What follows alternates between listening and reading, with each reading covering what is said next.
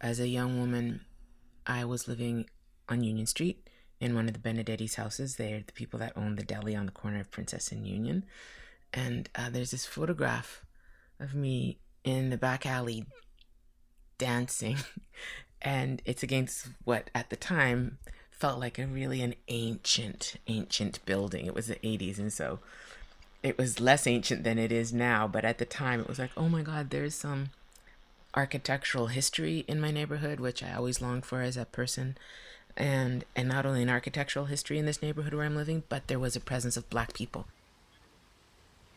And in this moment, I remember thinking when I was back there, like, I could have been one of those people that lived here then. And I did this little time travel in my mind. And literally, when I look at that photograph, it's like I'm dancing with ghosts.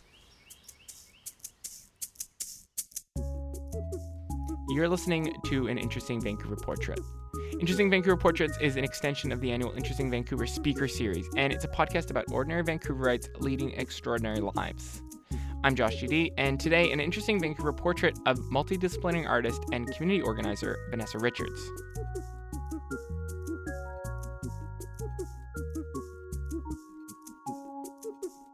Vanessa is part of the Hogan's Alley Society. It's a working group of engaged citizens, members of the African Canadian community, working to revive Vancouver's historic Black neighborhood. They're a nonprofit, and they're working towards community-led planning and long-term land stewardship. The neighborhood was known as Hogan's Alley. The neighborhood was demolished by the city around 1970 to make way for the Georgia and Dunsmuir viaducts. The neighborhood was diverse, but it was known for having one of the largest concentrations of Black residents in the city. It ran along the southern part of Strathcona, this narrow, busy alleyway between Main and Jackson.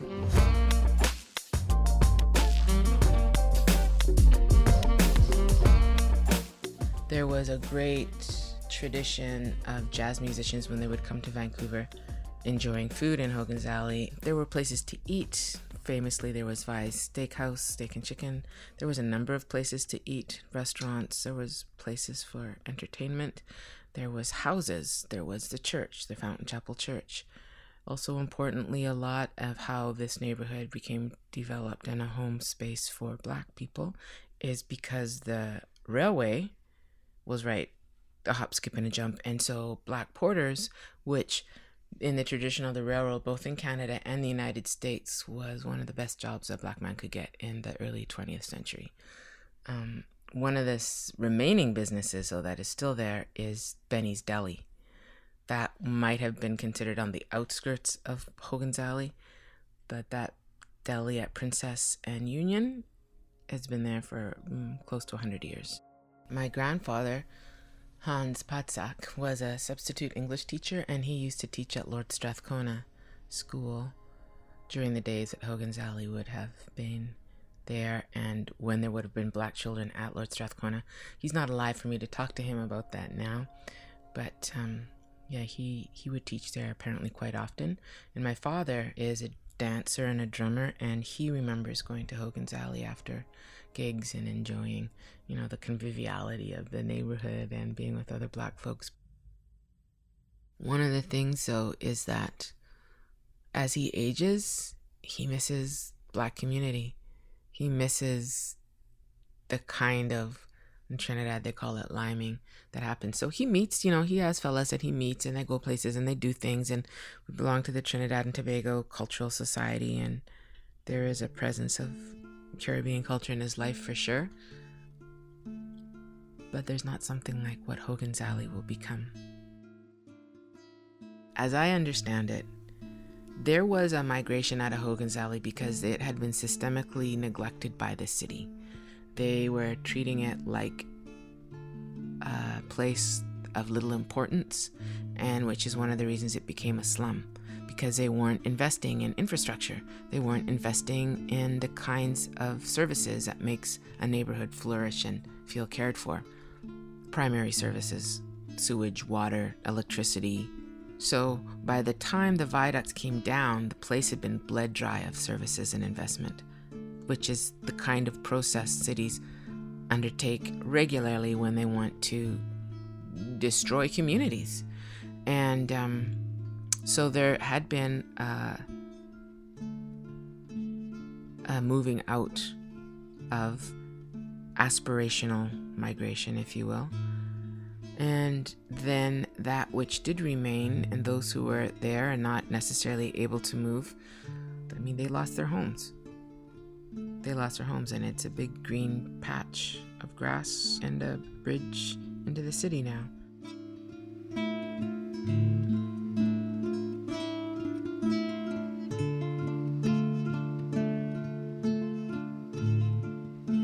Vancouver lost its historic Black neighborhood in 1970. But a few years ago, the city decided that it was going to tear down the viaducts that they had used as justification for destroying the area in the first place. The plan now is to convince the city to support Black residents in having control over how that space is rebuilt. Antonia Ogundele and Wade Compton have been part of the citizens team working with the city on the development of the Northeast Falls Creek. The Northeast Falls Creek development plan has 11 priorities, and Hogan's Alley is one of them. And that was identified through the presence of this conversation for years, saying to City Hall, well, we want to talk about Hogan's Alley. And maybe sometimes people were thinking we needed more than a plaque, but what we're going for is a land trust. What we're going for is taking that land out of the commodified realm in the city and prioritizing the development of citizen-run spaces,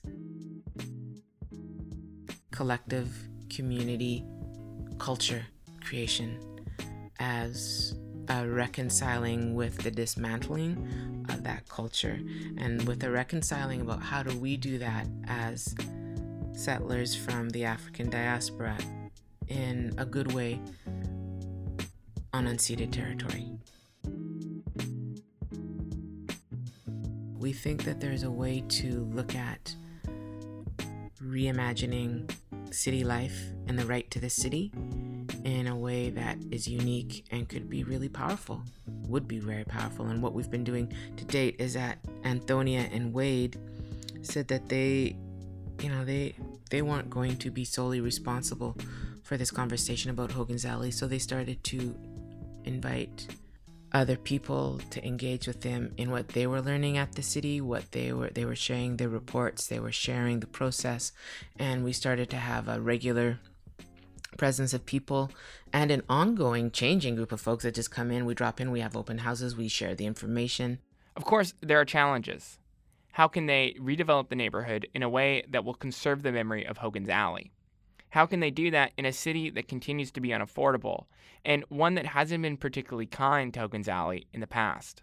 We did a charrette with Zena Howard. She's the American architect who worked with the British architect David Adjaye for the African American Museum of Culture and History in Washington, D.C. And she's done a lot of community engaged processes for city building. She was excellent, really, really heard us. We'd had an initial experience with somebody who wasn't Black, who basically wanted to know, how can we make the place, full of vitality without hearing any of the story, any of the history, any of the context. And it wasn't a good fit. So really wonderfully, the city's said, okay, we got that one wrong. Let's go back to the drawing board to talk about this kind of community engaged process. One of the reasons we as a group of citizens want to really control this as a land trust is to look at, when we take it out of the commodification market, we have the possibility to ensure people's housing for the long term. And this is one of the things that we want to have, is housing that's at welfare and pension rates, in addition to different grades of affordability, and to have a mixed level of affordability. If you're living on a fixed income, you are welcome, and we'll have housing for you. This is our plan. This is our mission. Just talking 3 days ago with a very small team of us who are working on the program, with Nadia Nascimento, who lives between Vancouver and Brooklyn, and just sitting at the table. She's got a baby in her belly,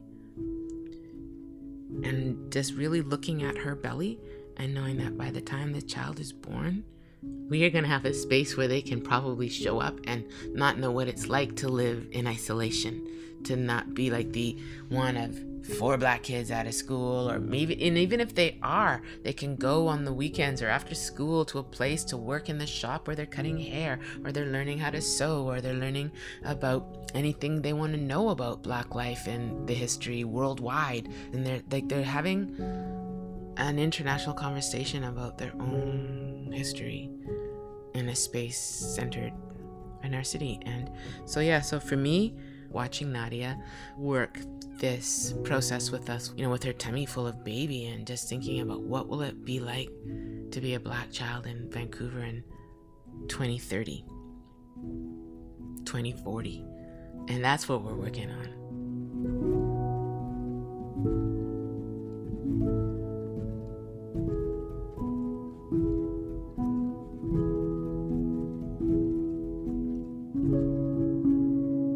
This has been an Interesting Vancouver Portrait with Vanessa Richards. This episode was produced by me, Josh GD, with support from David Swanson, Brent McFarland, and Mark Bussey. The podcast is made available by the City of Vancouver, SFU Woodwards, Graphic Designers of Canada, and Creative Mornings Vancouver. Through talks, workshops, and programs, Interesting Vancouver celebrates the people and activities that can only happen in Vancouver and by Vancouverites. For more info, to subscribe, or to get in touch, visit us at interestingvancouver.com. I'm Josh GD. Thanks for listening.